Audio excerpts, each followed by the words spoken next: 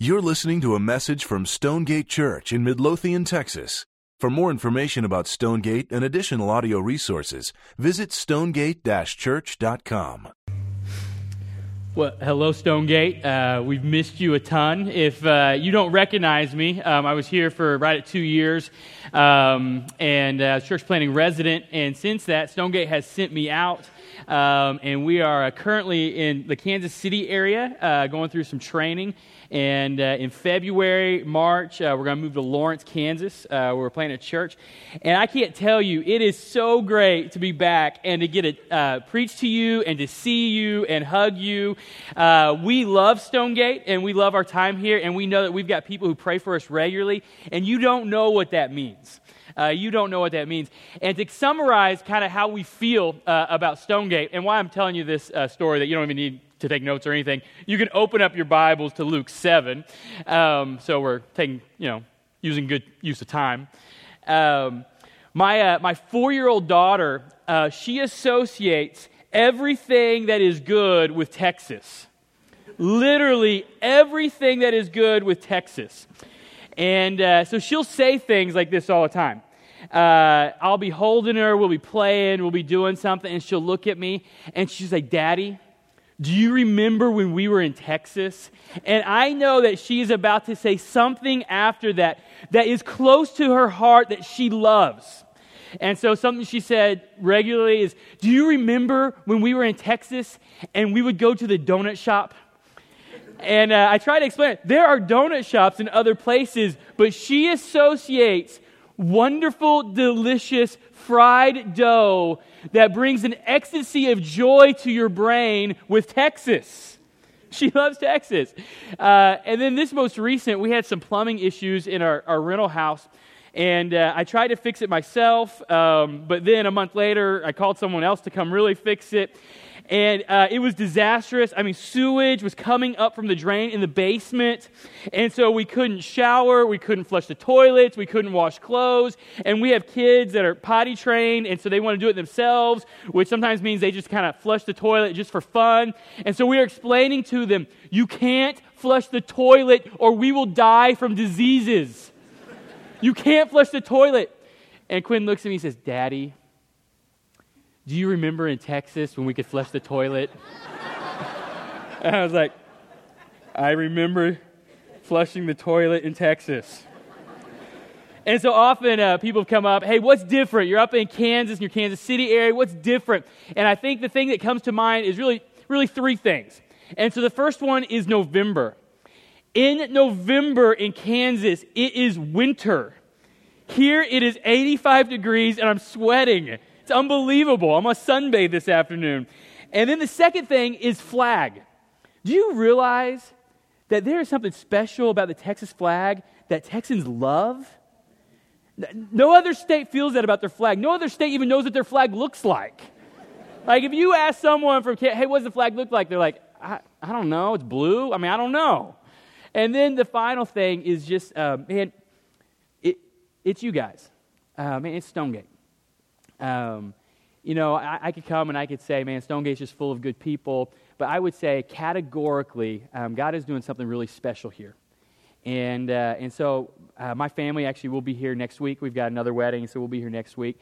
And man, we just want to really thank you guys. You guys have really, really blessed us.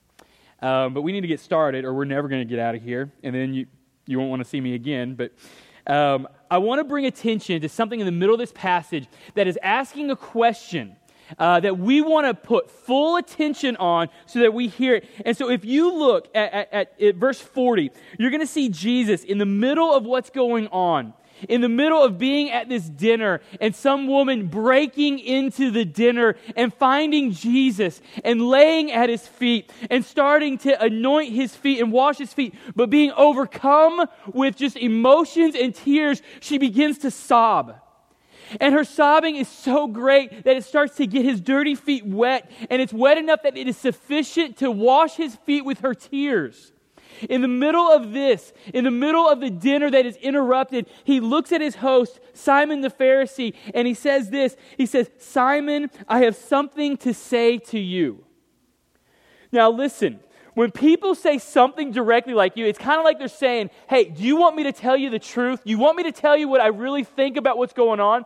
And this happens if you put yourself in position under people for counsel. And so one thing that I'm doing right now is I'm part of a group called Fellowship Associates, and they are training church planners, and they are really working hard to help us be strategic. And if you know me, I am not naturally a strategic person.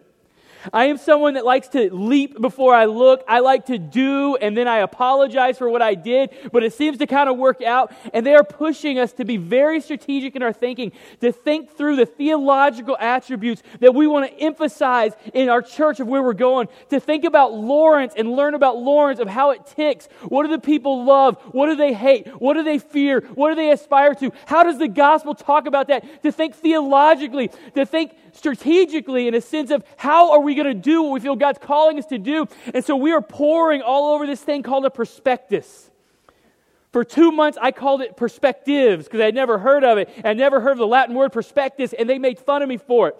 But we are working on this thing, and so it's part theological training and what God's asking us to do, and it's part business plan, so we can say, this is what we're going to do, and it's part help people give you money so they don't think they're giving money to an idiot, doesn't know anything. And so we are working on this, and we are presenting this to people and to one another.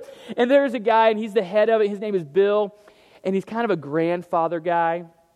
And man, he's warm, and he's wise, and he kind of just embraces you just right. You kind of want to hug him for a while. And he's so grandfatherish in the sense that at any given time when he's talking to you, you think he's going to pull out a Werther's Original and hand it to you.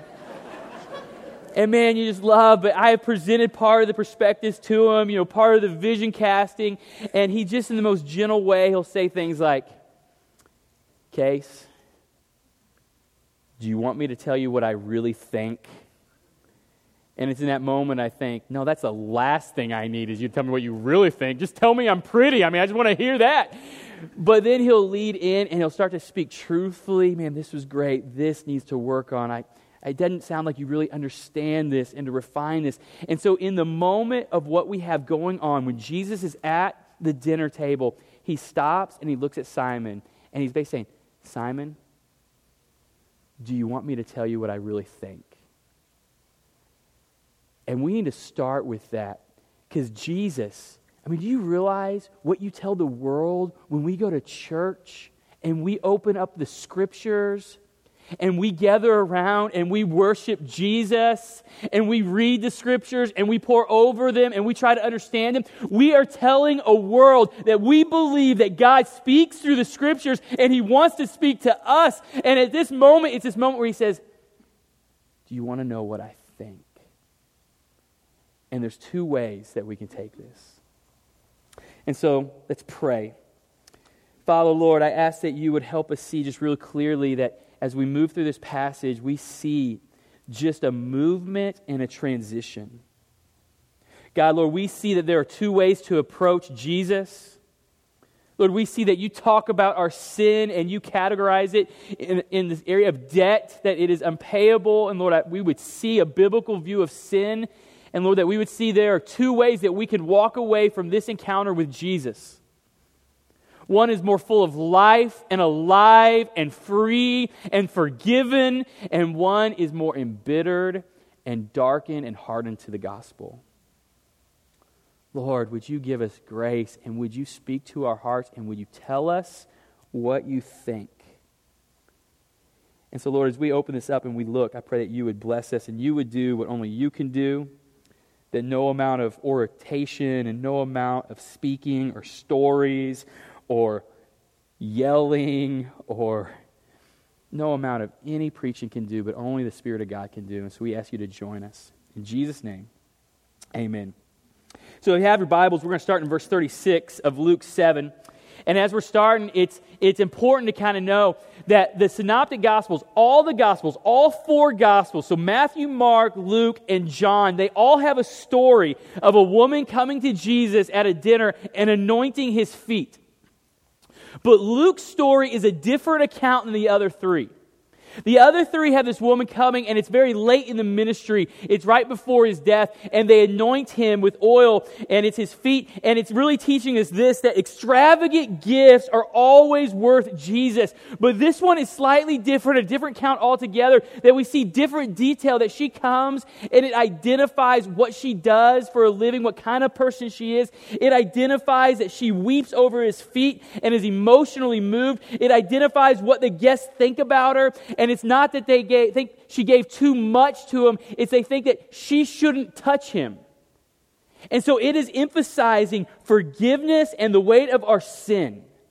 And so when we look at this account, the first thing that we want to look at, there are two ways to approach Jesus. And so we see two characters. We see a Pharisee named Simon, and we see an unnamed woman.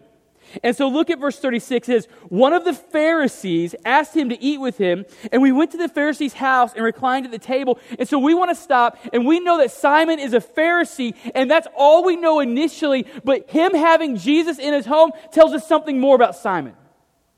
You see, the Pharisees at the time of Jesus would have been broken up into two major categories. The majority of them were kind of the right-wing hardliners. We hate Jesus. We accuse him of all kinds of stuff. We want to stop Jesus. We're not going to give him a chance. He's not welcome in our home. We're not going to talk to him unless we're trying to trick him or we're trying to accuse him of something. And you see in John 8, in just John 8, they accuse him of being an illegitimate child, a blasphemer, a liar, and a demon.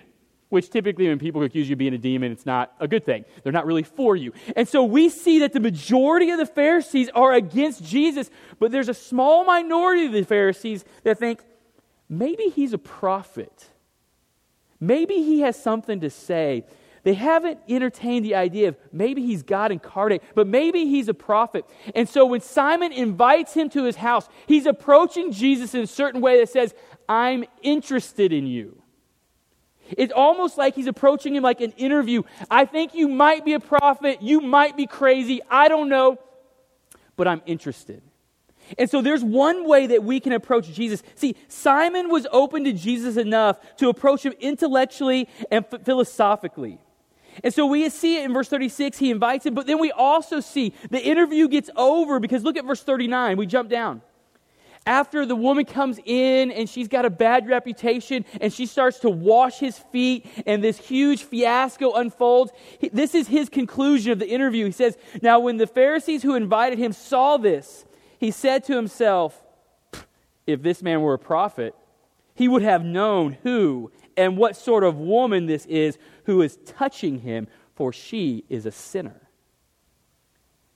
And so we need to know that there's a risk that we can approach Jesus right now with only our intellect and philosophical bents. And we can come to Jesus in a way that says, man, God, I want to learn from you in such a way because I've got these problems in my life and they need to be better. And so if you give me good advice or good teaching that helps me with these things, I accept you.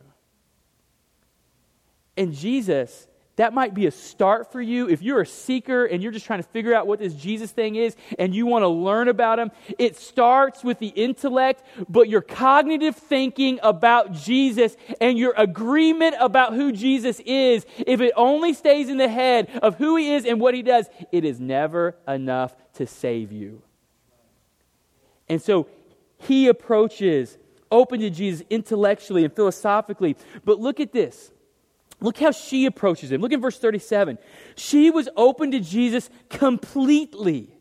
Completely. In verse 37, it says, and behold, a woman of the city who was a sinner, when she learned that he was reclining at the table of the Pharisee's house, she brought an alabaster flask of ointment, and standing behind him at his feet, weeping, she began to wet his feet with her tears and wiped them with her hair and kissed his feet and anointed them with ointment.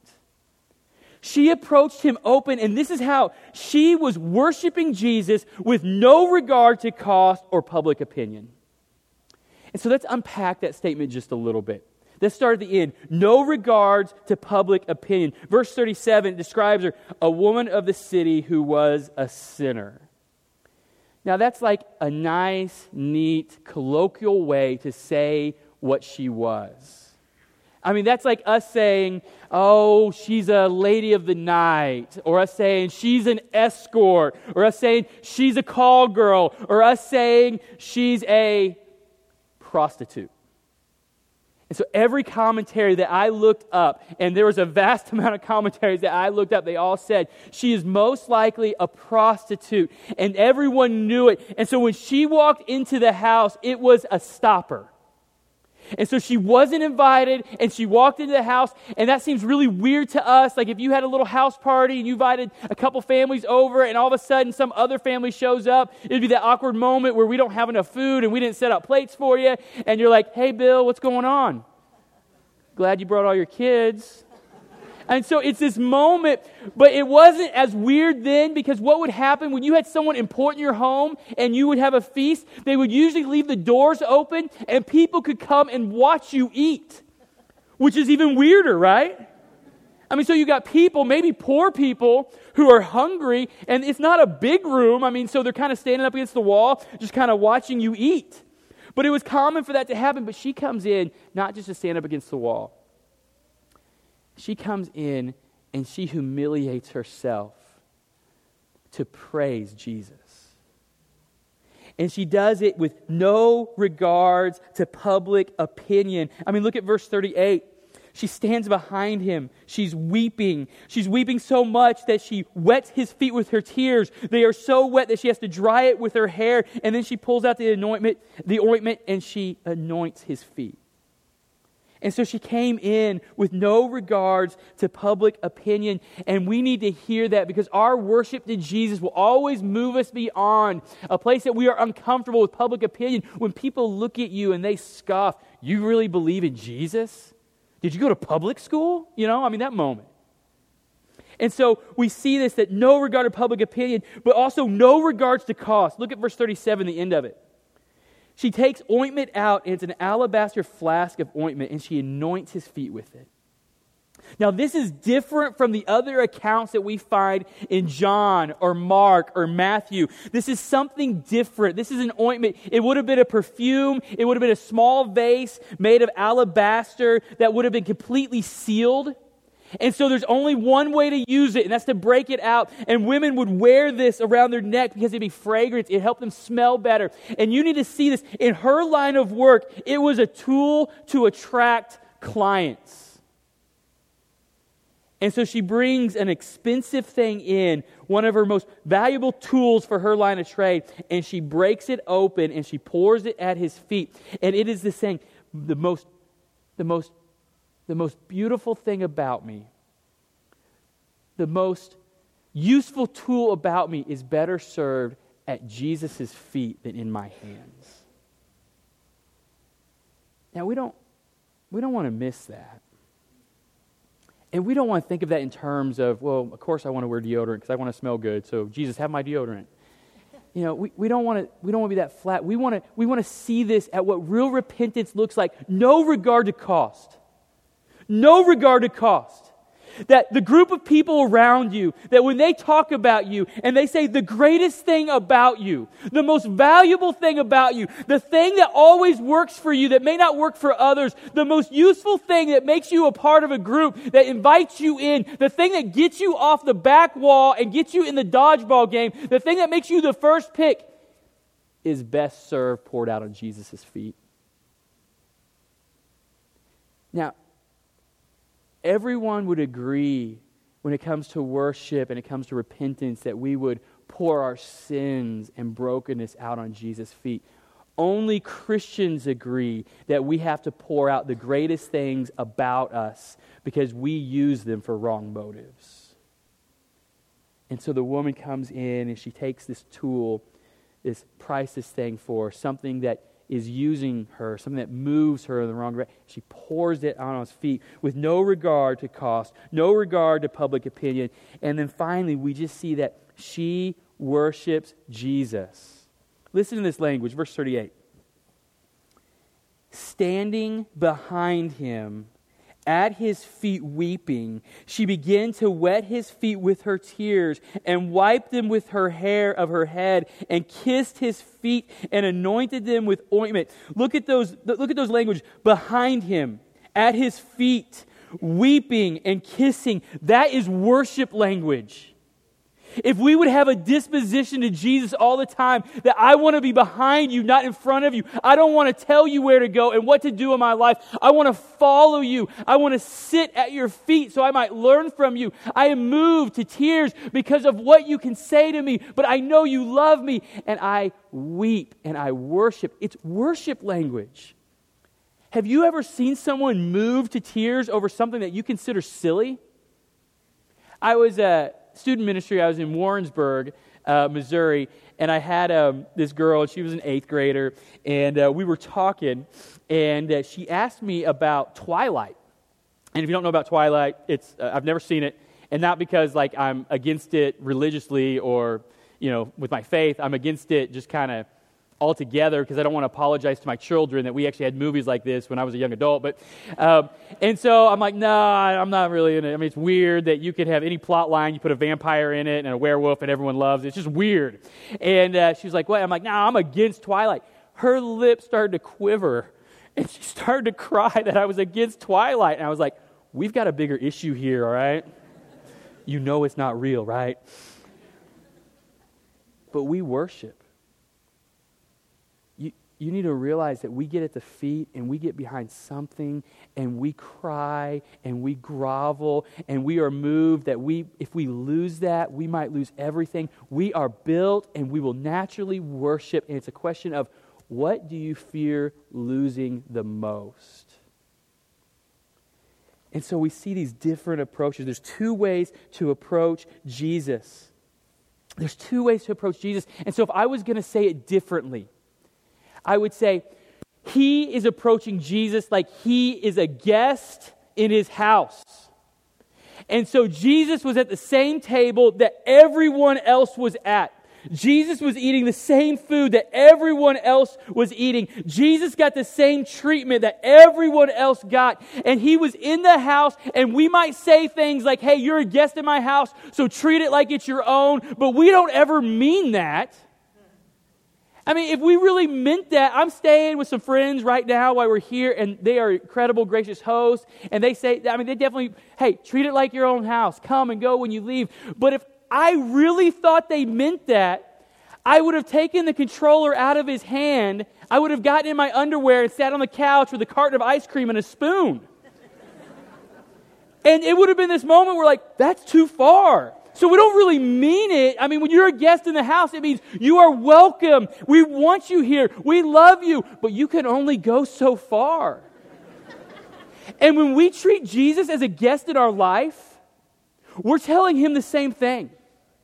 You're welcome in this room, and you can stay over here, and that's your bathroom, but this is the area that you can have. This is the area that you can work in, that you can live in. And when you step beyond these areas, you go too far.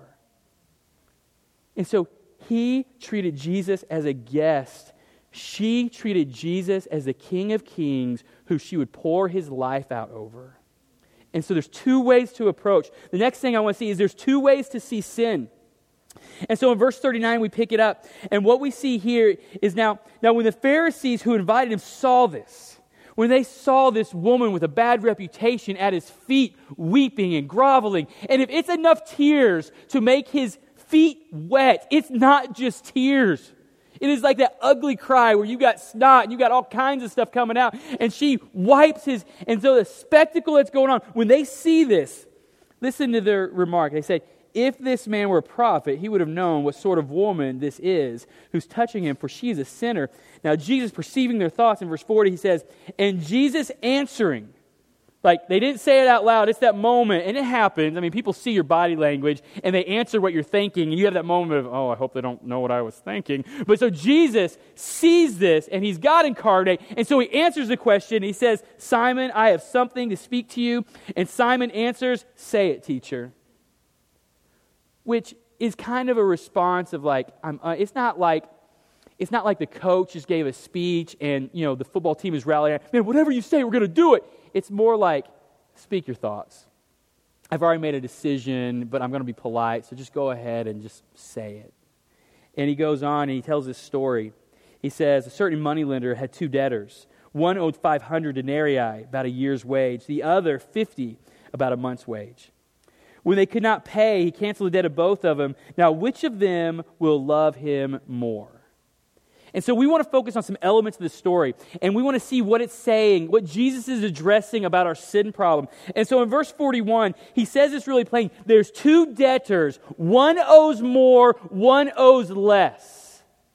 And so he sets the story up. The way that we naturally see sin is some people have more of it. We naturally see it. Their sin is out of control. It's destroying their life. It's hurting their family. It's dark and it's ugly. And we talk about it with other people, but we disguise that stuff with prayer requests like, oh, we need to pray for them. They are messed up. And so we do that. And so it's coming at us in such a way that says, this is the way you see it. One has this huge debt. One has a very small debt. And so it's addressing this, that Simon saw his sin as manageable.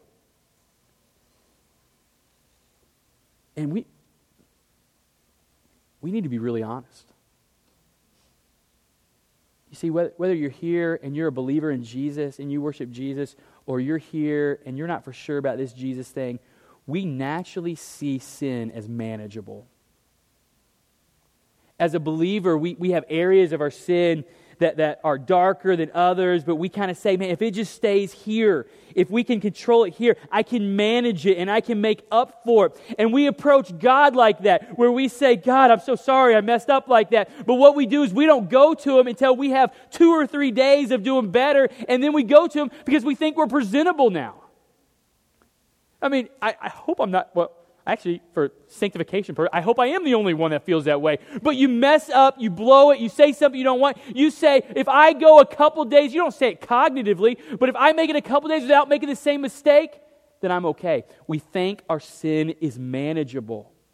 Simon the Pharisee thought his sin was manageable because he said, yeah, I've got problems, yeah, I've got difficulties, but I'm not like her. And so Jesus is attacking this idea of seeing sin as manageable. And so he says, hey, there's different amounts of debt, but that's not the purpose. That's not what you see. That's not the nature of sin. You see, the woman saw it differently. See, the woman saw her sin as crushing. It goes on, look at verse 42. So Jesus, he says, there's two people, they both owe money. One owns a year's wage. One owes a month's wage. But look at this, he clarifies it. When they could not pay. And so he's looking, he says, Simon, your sin looks different and it may look more manageable. It may not be as dark looking on the outside. And hers may be many. I mean, he affirms that she had many sins, and it may be darker on the outside. It may have the appearance of just being out of control, and it may be out of control. Neither one of you can pay your debt. Now, we need to stop for a moment because as Americans, like we kind of throw debt around. We're like, it's no big deal. I mean, we have like $17 trillion debt. I don't even know what that means. I mean, I don't even know what $1 trillion is. I mean, it's easy for me to throw around $1 trillion because it's a made-up name for me. I mean, I don't know who we owe, and I don't know if they're ever going to call and say, hey, we want our trillions of dollars. But, I mean, if they call and say we want our trillions of dollars, I mean, are we going to be like, well, I ain't got it? I mean, what do we do, right? But we live in a society that we don't take debt real serious because no one hauls you off to jail or no one makes you a slave when you can't pay your debt. But they lived in a society that it didn't matter if you owed $1 million or $1,000. If you couldn't pay it, there was penalties. Listen to these accounts. And so this would be describing first century Palestine, not the US of A. And so this is a quote from a commentary. It says, the burden of unpayable taxes, and so if you owed the government, led to a lucrative business for loan sharks, foreclosing on property, followed by inability to repay loans, and led to people being sold into slavery. That's bad. All right, you would circle that's bad. Sold slavery. But look at this. Or worse. So it's worse. If we just stopped right there, the screen went blank, you'd be like, no, what's worse than slavery? This, or worse, languishing in debtor's prison. So I read that and I was like, man, debtor's prison must be rough. I got to figure this thing out. And so I started researching, what is debtor's prison like in the first century? Listen to the description of debtor's prison. It says, Both men and women were locked up together in a single large cell until their families paid their debt. Debt prisoners often died of disease contracted from other debt prisoners. Conditions include starvation and abuse from other prisoners. If the father of a family was imprisoned for debt, the family business often suffered while the mother and children fell into poverty. And so, what's so bad about debtor's prison? You see starvation, you see disease, you see all these things. But what it is how can you pay a debt back when you're incarcerated? As soon as you're locked up, your only hope is someone else will pay your debt. And so when Jesus looks and says, neither one could pay, he's saying, you're both locked up. You can't earn your way out. You're both locked up. There's no way for you to earn, to pay the debt back. Someone from the outside has to pay your debt. He saw his sin as manageable. She saw her sin as crushing. And so Jesus, he's defining sin as different, but it's always been the definition of sin. You see, in Genesis chapter 2, when we see Adam and Eve in the garden, there's one instruction that he gives them. He says, be fruitful and multiply. All of this is for you. You can eat from any tree in the garden, but that tree. And it's kind of weird. I mean, why was a tree like the forbidden sin in the garden? I mean, trees are good things. If you spend any time in western Kansas and you haven't seen trees in years, you know trees are good things.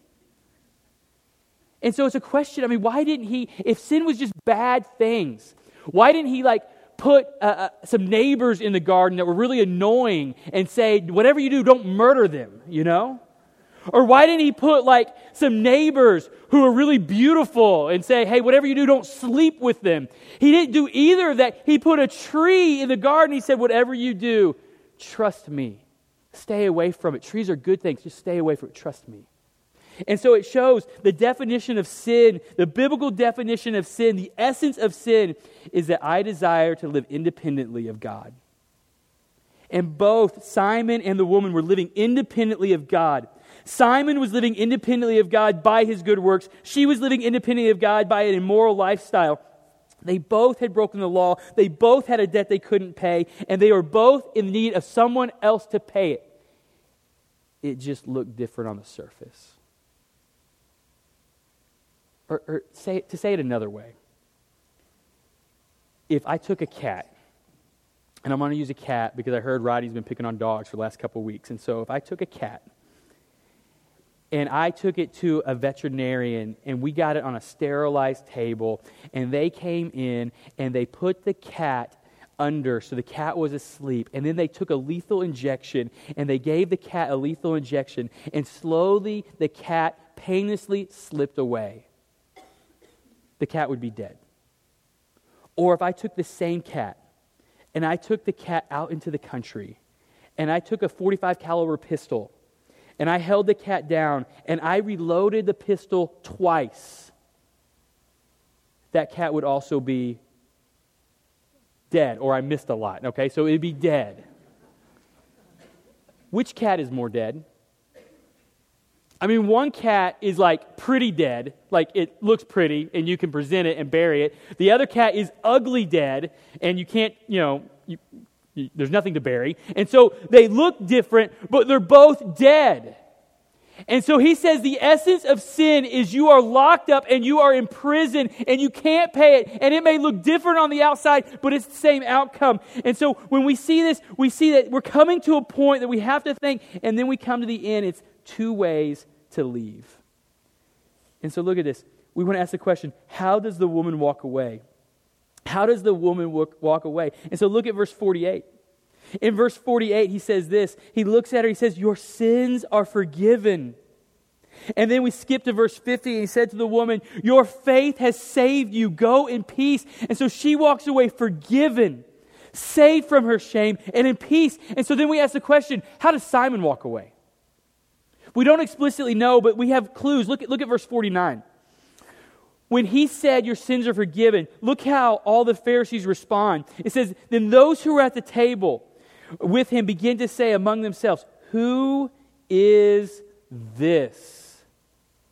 Who is this who even forgives sins? And so we see a bend in them that they're becoming gossipy and embittered. Something Jesus did offended them, and they don't like it. And so we can assume that Simon is in the same boat and that he is becoming embittered toward Jesus because he is being offended. You're saying, I can't pay my debt back in the same way that she can't pay her debt back? And so, but look at this description. This is what Jesus says to Simon. Simon, this is verse 46. Do you see this woman? I entered your house. You gave me no water for my feet, but she has wet my feet with her tears and wiped them with her hair. You gave me no kiss, but from the time I came in, she has not ceased to kiss my feet. You did not anoint my head with oil, but she has anointed my feet with ointment. What is Jesus saying? He's saying, Simon, I came in, you treated me like you treated everybody else. A guest in your house.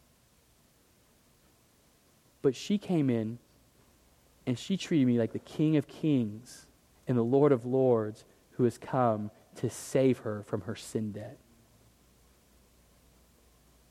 And so we ask, how do we respond to that? I mean, it's a question. How do you think he responded to it? I mean, he doesn't answer what he was thinking or what he said. And I think it's purposeful because we need to sit in his seat. We need to sit in his seat and we need to realize that there's a lot of self-righteousness in us. And we think we're okay and that our sin is manageable because we know someone who has worse apparent sin than us. And we think we're okay. And we need to know that when Jesus comes and he says we're not okay, it offends us. And so he says, you treated me like you treated everyone else. You didn't wash my feet. You didn't put oil on my head. You didn't greet me in any special way. You treated me as a guest. And it's almost like we would hear Simon say this. Jesus, what do you want from me? I mean, do you expect me to be desperate for you like this lady with all my accomplishments? Do you expect me to kiss you and grovel over you and worship you and be embarrassed in front of my friends? Do you expect me to humiliate myself and lose all control of my life to worship you in public? Do you expect that from me? What do you want from me, Jesus? And Jesus would say, yes. I'm God. I've come to save you. Yes. I'm not another guest. I'm the King of Kings and Lord of Lords. And so we get to this place and we ask, man, I don't think I can live that way. How can I live in a way that is putting the greatest things about me at the disposal on Jesus' feet? The things that I pick up to work for me every day, the things that naturally bleed into my identity, the things that I hope in, the things that I trust, the things that I fear that I live the most. How can I put that at Jesus' feet every day? How can I worship him every day? How can I live in such a way that I don't care what others think? I don't care what it costs. I can't do that. I mean, for a moment, I might be able to walk out of here and I might be able to muster up the courage and the will to do that for a while, but I can't live like that. Now, you might have gotten motivated because I yelled a lot, or sometimes I talk really soft. You might have gotten motivated and said, maybe I can do that. But you know you can't do that. What hope is there for us? And the Bible describes it with one word. Ransomed. Jesus came once and for all to ransom us from our debt prison. And so we look ahead and we see in Revelations 5, and so the throne room is coming and all the people are gathering around and John is seeing what's going on in heaven and he sees the multitudes and they are worshiping the Lamb, they are worshiping Jesus. And it says they sang a song. And so in chapter 5 verse 9 it says, and they sang a new song saying, worthy are you to take the scroll and to open its seal, for you were slain. For you were slain. You were killed and all your blood was poured out and you purchased all of this. It was purchased by you. We were in a prison that we couldn't even begin to start to pay our debt back. We were unable to pay it back. It didn't matter what it looked like on the outside. We were incarcerated, couldn't back. And you came and you paid it. And then it goes on. And by your blood, You ransomed a people for God. Ransomed. It's not a down payment, and he's like paying it off for eternity. And so we don't have to worry about our debt getting too big because it's not on the payment schedule. We don't have to worry about Jesus missing a payment and then like the cosmic bank comes and repossesses our life. We don't have to worry about it because he paid it once and for all. He ransomed us completely. He paid the price we couldn't pay so we could live the life we never deserved. And that's why we can sit at the feet of Jesus and we can worship. Let's pray.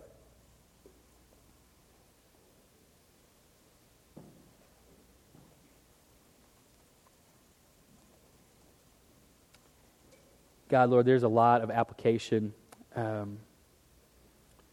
we can draw. But God, I want to center us. I want to center us on just a couple questions. God, where in my life am I treating you like a guest?